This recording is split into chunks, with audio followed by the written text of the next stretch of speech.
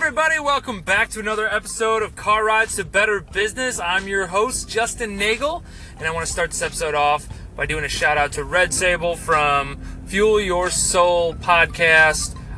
She echoed our last episode, which talked about microexpressions and body language and how you can see those in either a coffee shop or on The Bachelor.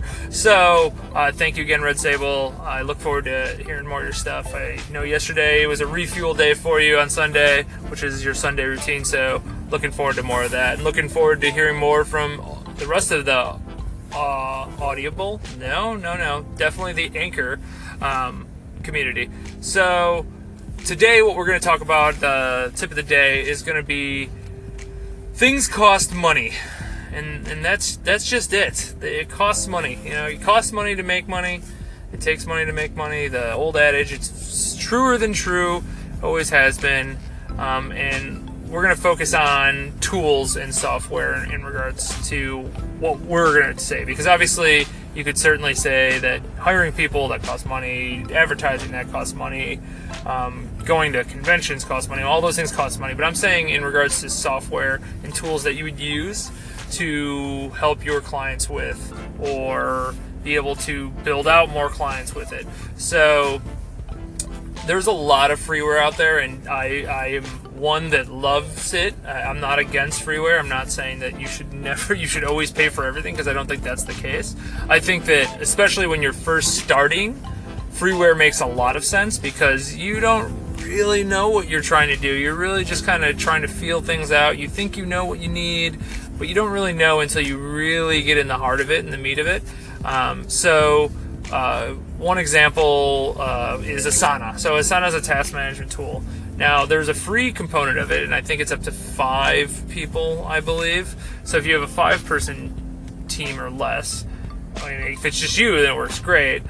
And this is for task management. So just keeping you on track of things. I've spoke about this on the podcast before. I think having a task management tool doesn't have to be Asana. I'm not trying to give them love. It's just the one that I currently use, and I find very helpful. That you're welcome for all the free publicity, by the way, Asana. And anyways, so that up to 5 people is free. Now, that's how I started using it. I had a small group when I worked at a law firm on the admin side that we used it, and then eventually our team grew, and we then needed to do an upgrade to one of the paid versions, which also gives you some other features that we also wanted. So this isn't a stab against freeware or stepping up. It's always the best, I think, if you can start with a free component and then from there try it out, work with it for a bit, and then step up from there when you realize, oh, I really actually need this feature, or oh, our team has grown and now it's really important that we all stay on top of it. CRMs are another one that you'll find. I believe Zoho, and I currently don't use Zoho, but I believe Zoho is up to 3 people at a free version of CRM to a certain component, and then after that becomes paid per seat. That's another one. So CRMs, it's a good idea to have a free CRM if you're just starting. It's not a good idea to get like Salesforce if you're just starting. There's just way too many components. It's way too robust. Things you would never use.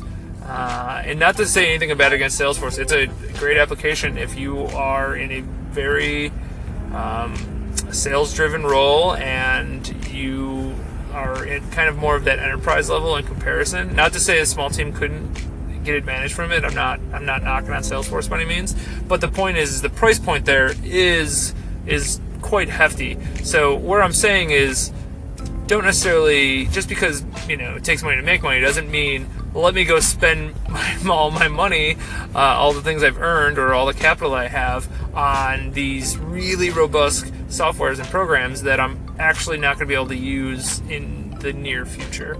It's more so, be wise, but don't be cheap. Yes, freeware is great, but sometimes you just need to pay for some stuff. All right, well, hit me up on social, JustNagel, just.nagel. I'd love to hear back from you. Again, kudos to Red Sable for echoing our podcast from last week. Until next time, adios!